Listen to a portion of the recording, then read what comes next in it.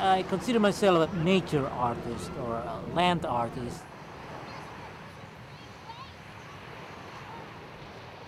I always believe that me and the rock has some understanding about working. You have to respect that, and I respect the rock.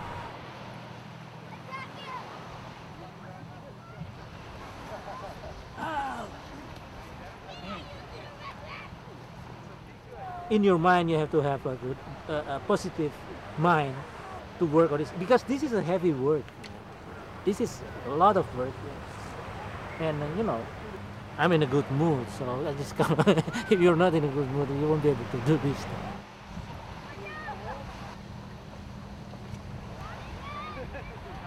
I'm originally from Indonesia. I've been living here for 20 years or so. When I tell people back home that this is my how am I living, nobody believes it.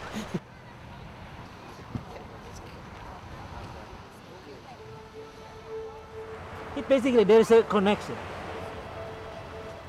between my work and what people feel at that time or whatever time in their life. Sometimes people want to make things too complicated. This is actually the opposite.